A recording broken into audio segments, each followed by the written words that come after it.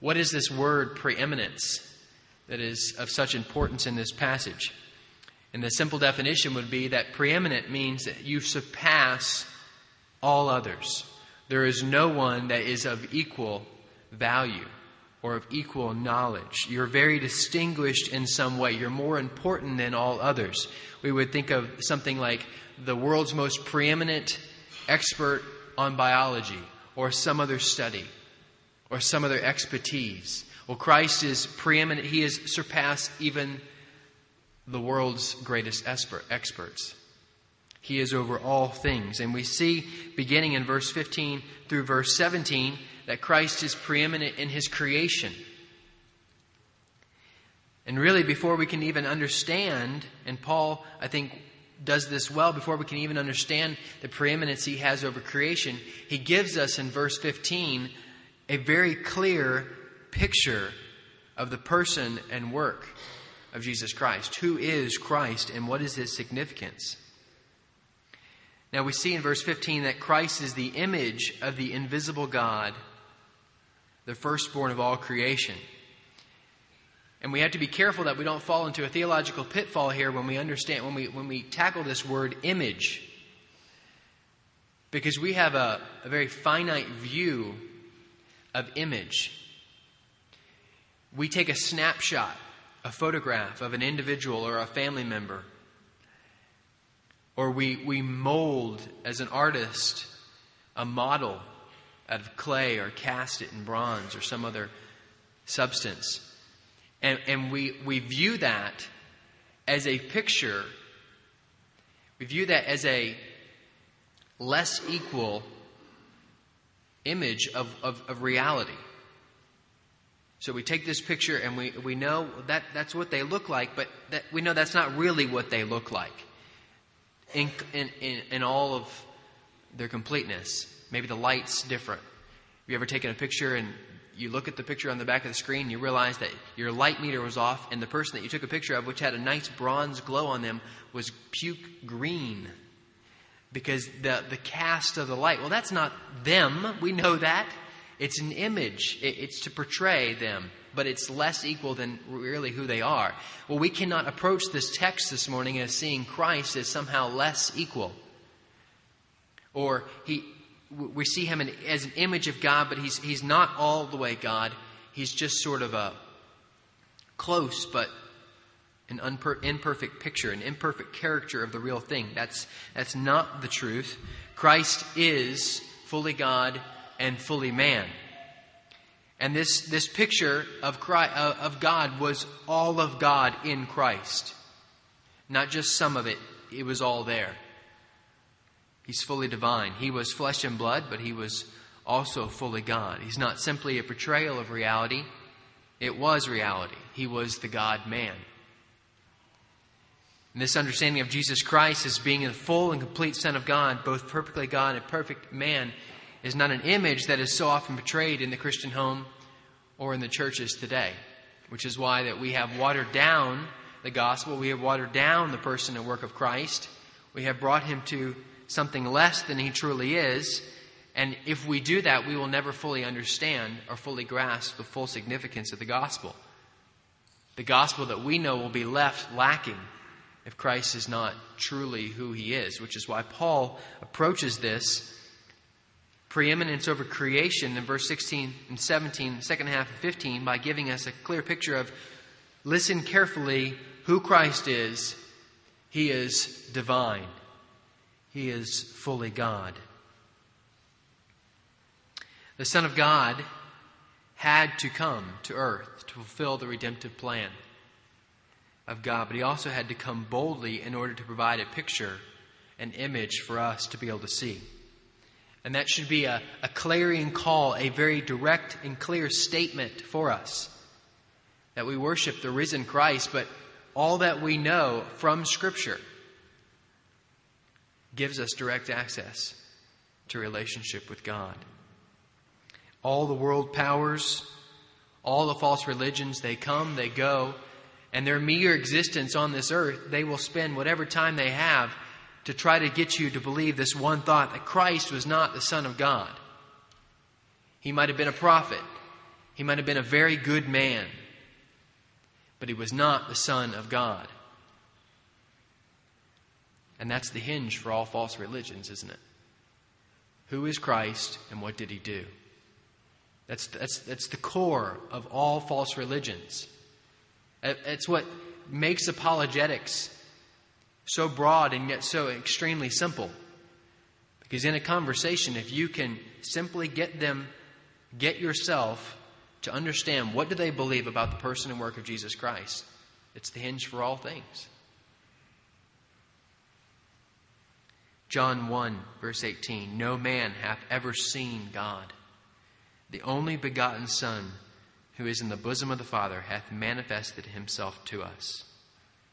We see Christ, we can see the Father. Not physically, but we see him as he is in the Son. Christ was not simply an afterthought in the grand plan of redemption. No, he was there from the beginning. And this gets us into the preeminence of Christ over creation.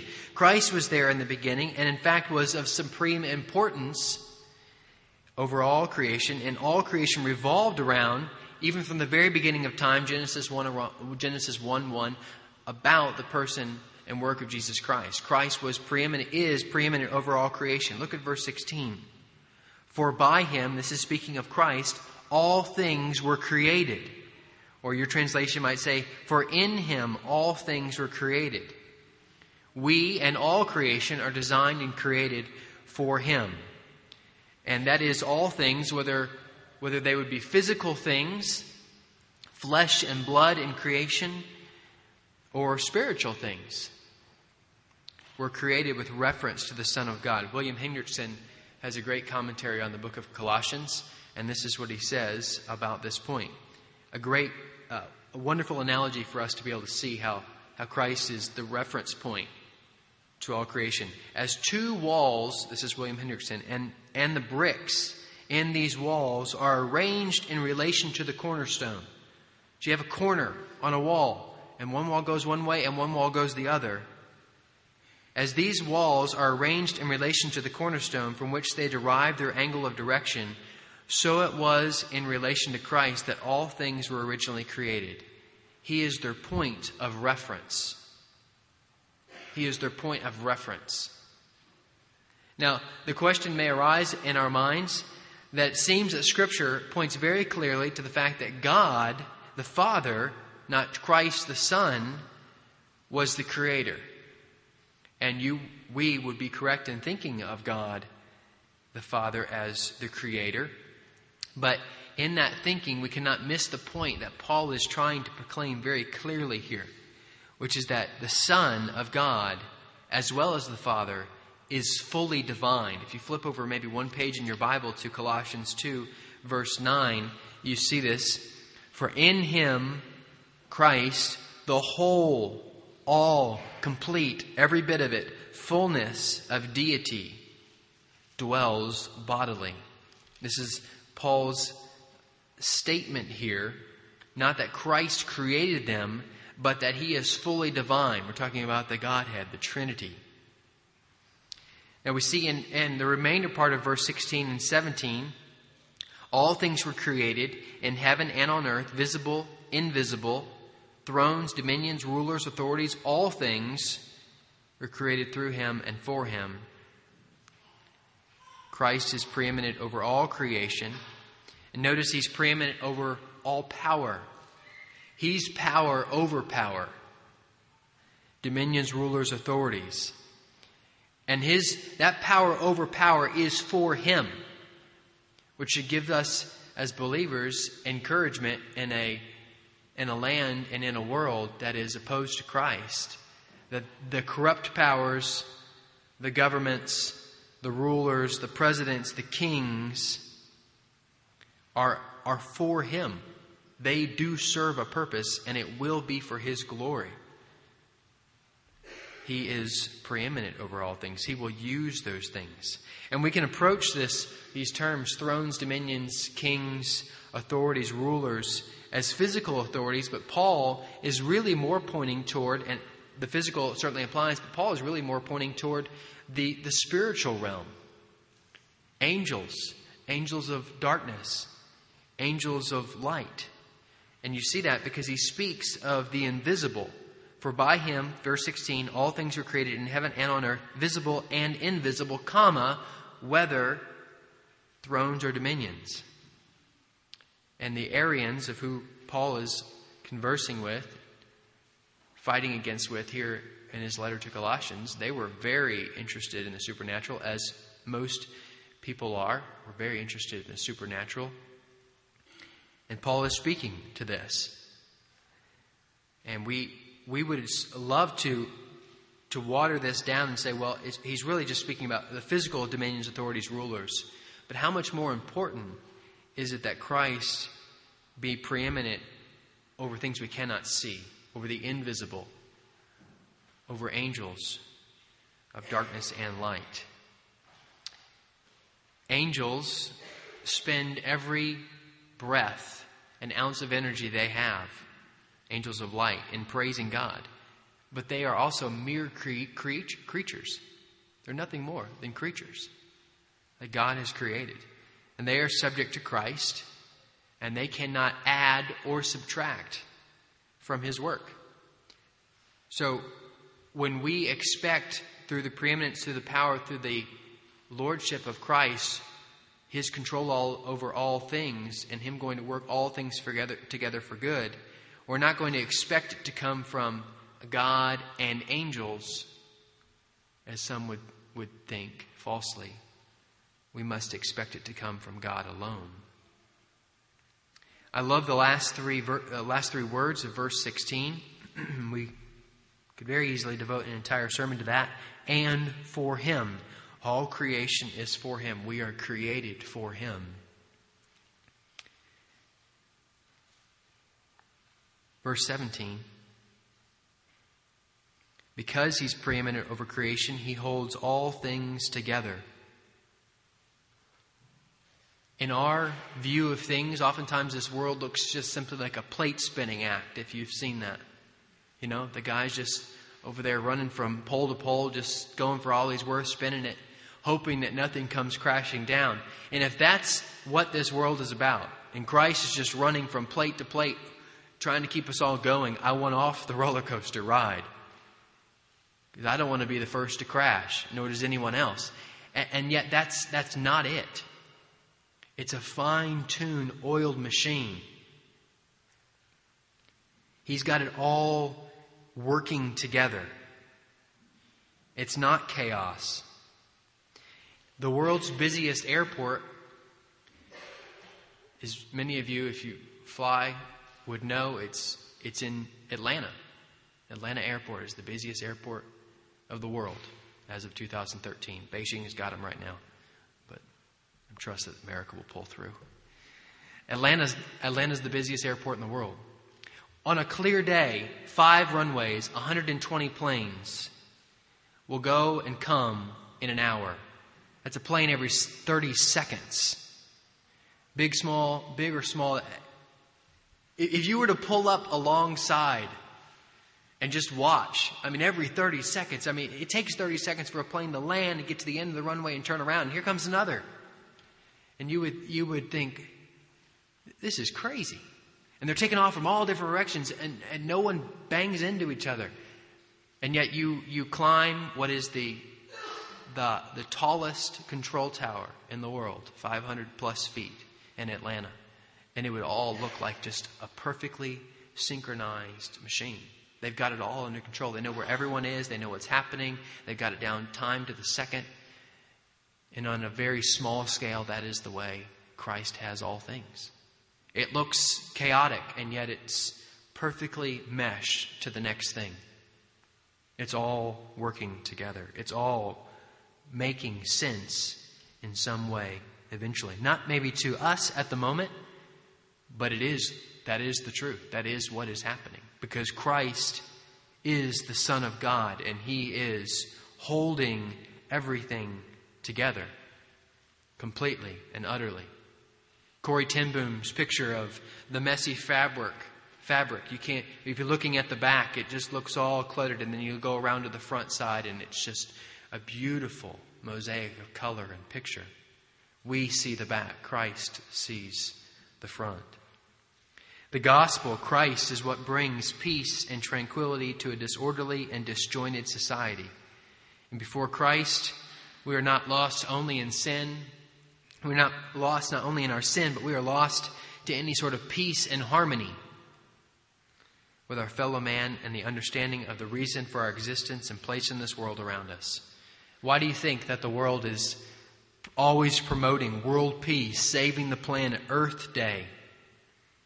They're big pushes because they don't know Christ, and that's their only hope for some sort of peacefulness around this cacophony of unrest that they're in. But when Christ comes into a life, He brings the answers. He brings the perspective, the grander perspective. He's the linchpin that holds this whole thing together. It's not out of control. He's got it because He's fully God.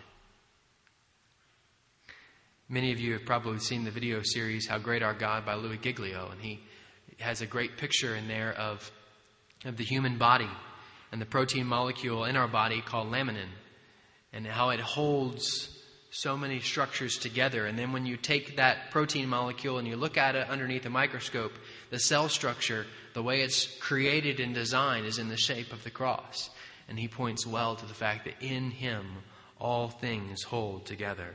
Our life, we breathe in and out because of the preeminence, the lordship of Christ over all things. We see the preeminence in verse 18 of Christ in the church. Christ is not only preeminent in creation, He's preeminent in the church. And what a picture we're given of headship, of the relationship between a head and a body. And Christ is to be in full and supreme command of His church. And He should be the deciding factor on matters of ceremony and matters of worship and matters of relationship. And yet, if you've ever known anyone with the disease of Parkinson's, you would understand that there are times when the mind wants to do something that the body is revolting against and does not do.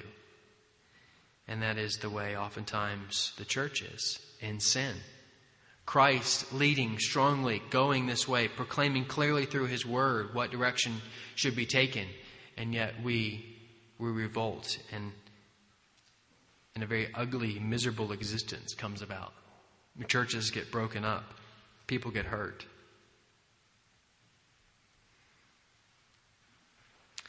I would hope that Christ would be preeminent in this church. And I think that the proof is in the pudding. What comes from the pulpit is a good depiction of whether or not Christ is in the church, but it just begins there. It ends whether or not we, as the body of Christ, will take the spoken word of truth and apply it on a day-to-day basis, submitting ourselves to His preeminence, submitting ourselves to His lordship. Now, another error of doctrine may come into place here. You saw in verse 15, He's the image. Sometimes we can get the wrong understanding of what that means. He's the firstborn of all creation. What that doesn't mean is that He was born first, which means He was there from the beginning. But then you have another firstborn here in verse 18. He's the beginning, the firstborn from the dead. Now, what we're not speaking of here is that Christ was the first to rise from the grave. We know that wasn't the case. He brought Lazarus from the grave. He was the first to raise Himself, and the only one to raise Himself from the dead. But what is being spoken of here is that Christ is of first importance of the beginning of the new birth in Christ, made alive in Christ. He paved the way through His death for us to have life. He was first in that. Now, I want to bring the preeminence of Christ in creation and the preeminence of Christ in the church and show why those things why Christ has to be preeminent over those things. And it ends here in verse 19 through 20 that Christ is preeminent in redemption. Christ is the head. He's the beginning. He's the firstborn, in order that he might be preeminent in redemption. Look at this with me. Verse 19.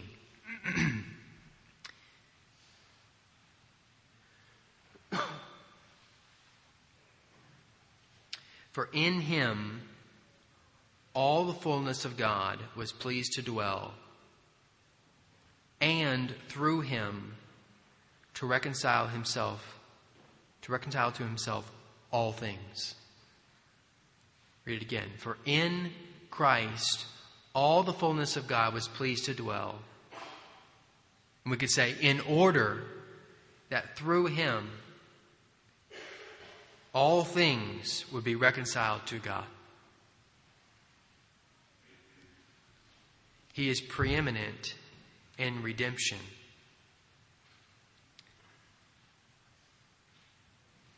I don't think we can have a big enough view of how important this is. If he wasn't first, if the plan did not include Christ from the beginning, if he was an afterthought, it doesn't work. But he was there from the very beginning. It all has centered around him. Because only through him will we be able to be reconciled to God the Father.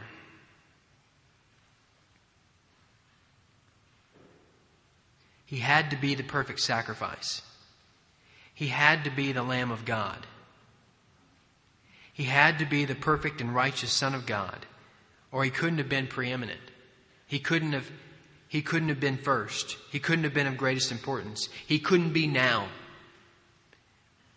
And the only one which is preeminent over all things would have been able to do the work of gospel reconciliation.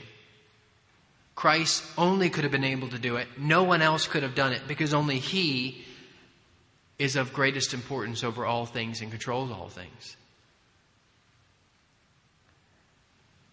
Preeminent over the church, creation, powers, rulers, angels, spiritual, material, life, limb. The simple question of application that arises for us is, do we recognize the lordship, the preeminence of Christ in our lives? Now, the question is not, is Christ preeminent in your life? He is, whether you like it or not. It's very clear here in Scripture. He's controlling all things. He's holding all things together. But do we recognize that He is Lord? That He is He of first importance in our lives? The man Christ Jesus, in which all the fullness of God was pleased to dwell, is He first?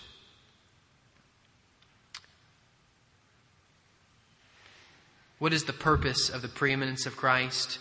We've spoken of it, the lordship of Christ over all things, because God so loved the world that He gave His only begotten Son. This is the purpose of the preeminence of Christ, that whosoever believeth in Him should not perish but have everlasting life. The purpose of the preeminence of Christ is simply that we might have an eternal relationship with God the Father. And that should absolutely blow our minds. Christ, the relationship that we have, this word of truth, it's the only way that we can have a relationship with God the Father. That statement alone will one day cause us to drop to our knees and sing glory, glory, glory, and holy, holy, holy. You see, before Christ, we were enemies. Enemies bound for eternal damnation and complete and utter destruction. And I couldn't think of a stronger word or a stronger group of words than complete and utter destruction. And then just one thing happened. It wasn't two things. It wasn't three things. It was just one thing. And that was the blood of Christ was spilt. You see that in verse 20. And through Him to reconcile to Himself all things, whether on earth or in heaven, making peace by the blood of the cross. One thing happened. That Son of God, the only Son of God, the preeminent divine Son of God, went to a cross. He's the only one who could have done it. And He spilt His blood. And by that He made peace with us. That one thing happened. We were once in debt, bound for eternal debtor's prison, and that's putting it in the mildest terms, unable to ever repay. And then one thing happened, and that one thing was not that you came to church and paid off your sins, or that you went to a priest and confessed, or that you went to an accountability partner and said something. It's not that you read your Bible. It's not that you prayed a prayer. One thing happened, and that was that the blood of Christ was spilled and paid your debts, indelibly stamping upon that debtor's record, paid. We were once criminals, not of the petty kind. We didn't just maybe steal a pencil or get a speeding ticket. Maybe disrespect someone or have a disobedient thought or action. Maybe an impure thought or two. No, according to James 2:10, whoever keeps the whole law yet fails in one point is guilty, is responsible for all. We did one thing. And we've committed everything. We are criminals, worthy to be tried, worthy to be punished to the greatest degree. Fully deserving of God's full and unmitigated wrath. And then one thing happened. And that wasn't that we decided we'd slow down and do better next time. Or that we'd go to a seminar and learn to control our words. Or we'd put a little reminder on the dashboard so we wouldn't speed. Only one thing happened. It wasn't anything that we did. And that was the blood of Christ was spilt so that we could be reconciled to God. Christ paid by His blood for us to be reconciled. Through Christ alone, as the psalm says, my hope is found. As we sung, there is power, power, power, and the wonder-working power in the blood of the Lamb. Jesus Christ, as John says, is the way, the truth, and the life. There's only one way. Through Christ alone, we were and are reconciled to God. I love R.C. Sproul's quote in his little book, The Truth of the Cross. Christ, then, is the one who made satisfaction. By His work on the cross, He satisfied the demands of God's justice with regard to our debt, our state of enmity, meaning our state of being enemies with God, and our crime. In light of the facts of God's justice and our sinfulness, it is not difficult to see the absolute necessity of the atonement. And yet every day, we oftentimes fail in seeing that absolute necessity of what Christ did for us. Because if we did, we would live a life by His grace alone, but live a life that is where He is Lord, He is preeminent. We recognize that preeminence over every area of our life. He is already that preeminent and Lord over every area of our life, but we don't submit to it as we should because we don't fully understand that only Him, only Christ, only through Christ can we be reconciled. I love this, the term making peace by the blood of the cross. If we want peace with God, it's found only through Christ. And if there's not peace in our lives today, I'm not talking about externally or circumstantially, I'm talking about internally. If we're worried, if we're fearful, if we're anxious, if we're impatient, it's by understanding this preeminence of Christ that we have all the anxious fears at the verge of Jordan go away. Christ holds all things together. He's Lord over all things. That's what drives those fears away. I love Paul's intensity here from verse 15 through 20, and it really just goes on, and we'll pick that up next week. But you notice his and a couple different places here. You see it in verse 17. You see it in verse 20. You see it in verse 21. You almost feel Paul, every single time he says something, you kind of see him maybe pacing up and down, transcribing this, speaking at somebody, writing it down. And his voice, he talks slowly, and then, whoa, whoa, whoa, and. He gets more and more excited. It's all culminating in the person and work of Jesus Christ. And we should respond the same way. We should be able to read this and go, whoa, whoa, whoa, and not only that, and he also does this and that and that and that. It gets bigger and bigger. All things hold together.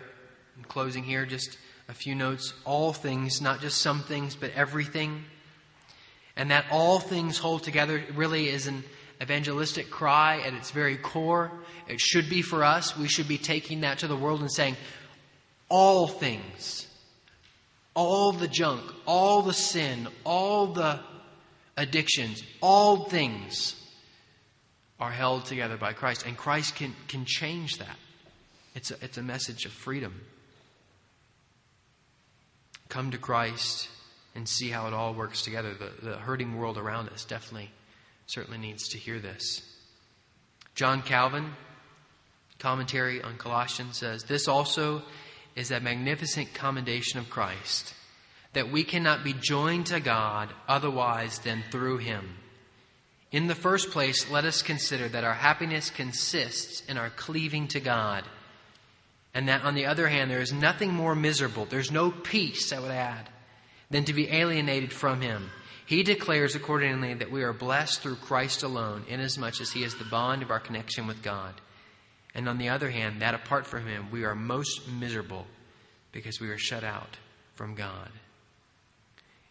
It says here that all things will be reconciled to God, and all things will be reconciled for eternity on that final day. On that day of judgment, if you name the name of Christ and you have submitted to His lordship, you are reconciled to God and you will be with Him for eternity.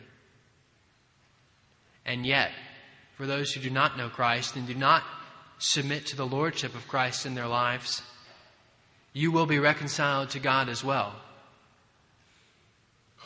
but in a completely and totally different way. You will be reconciled to God. You will be reconciled to Christ through eternity, because you will receive the just and eternal punishment for your soul, damnation and hellfire for eternity. It will be reconciled one way or the other. So where should we go from studying these verses, or where do we go from here? What should be our takeaway? It should be humility. It should be awe. It should be a fear of God. We should be driven to our knees in worship, and then yet lifted by His grace with strength to march forward. And seeking by His strength to put those things that are not under His lordship, that we have sought, those idols we have sought to keep for ourselves, our pull and under our own control, with somehow believing that we really do control those things and we really can work those things, not believing the truth that He is preeminent over all things. By His grace, by His strength, we can submit ourselves in those areas back to Christ. It's a simple and clear call. Will we be, as Bill prayed, will we submit to Him in everything, not just that which is easy or that which is comfortable or that which is we find enjoyable, but in all things. Not just in the things that people see, not just in the big sins of life, but in the little things. Will we submit to His lordship over our tongue, over our ears, over our eyes, over the thoughts and intents of our hearts? And what is very clear is that unless we do so,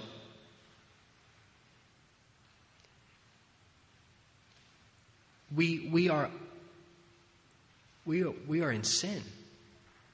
And if we do not submit, the question could be asked, and almost shouldn't be asked, but how long can you not submit to the Lordship of Christ before you must begin saying, there's not fruit of repentance here? And this is the churches, and maybe this church is full of people every Sunday that lie to themselves in thinking that I'm here. And yet they, for 6 days, have nothing to do with the Lord, allowing the Lordship of Christ in every area of their lives. That is a scary place to walk, and one we should not tread on lightly or long, but very quickly come back. If that day is to come today, when Christ returns and says, and stands before us, we should shake in thinking, He would say, I never knew you. And yet, see, I was in church that morning. I read my Bible that afternoon. And He would say, I never knew you. We must look at the heart, not just what we want other people to see, to examine what is the driving desire. Is it Christ preeminent, Christ Lord, Christ first over all things? If it's not, come to Christ. If you know Him, come to Him again, pleading once again His grace all the more. Let's pray. Father in heaven, we stand here, we pray because of Christ. Oh God, we thank you. What a gift that through the blood of Christ we have peace with the Father. Father, I pray that I would daily submit to you in every area. That we would daily submit to you in every area. And though, Father, it is easy or easier to, in the falsehood of our thinking, to try to control this or that, or to say, well, when I'm less busy or more organized, I'll put Christ back where He's supposed to be. May we repent from these things. Father, there are individuals in this room, as there always are when there is a group gathered, that are hurting. Maybe they're hurting, Father, because they're in sin. Maybe they're hurting because they're under suffering, seeking to live out the life of Christ. Or maybe they're hurting because of a broken relationship or a struggling marriage. Whatever the case may be, I would ask, Father, that you would open their eyes and open our eyes to the fact that you are holding all these things together. You are well aware. Christ is well aware. God is well aware of all things. We've not been left to our own devices. You will use these things for your glory. And at the same time, you call us to do what we can do in our relationship with you, and to repent if necessary, to go to your word for encouragement nowhere else. Only in Christ, as Calvin says, do we find that blessed happiness, that blessed peace. So I pray, Father, for those individuals within this room, that they might be encouraged by the word of truth here from Colossians 1. Father, I pray that as we would go now to the table, to the Lord's table, that seeing that much more this morning from your word, the glory of Christ, that this might be a rich and enjoyable and satisfying supper, the Lord's Supper. I thank you, Father. In Jesus' precious name we pray. Amen.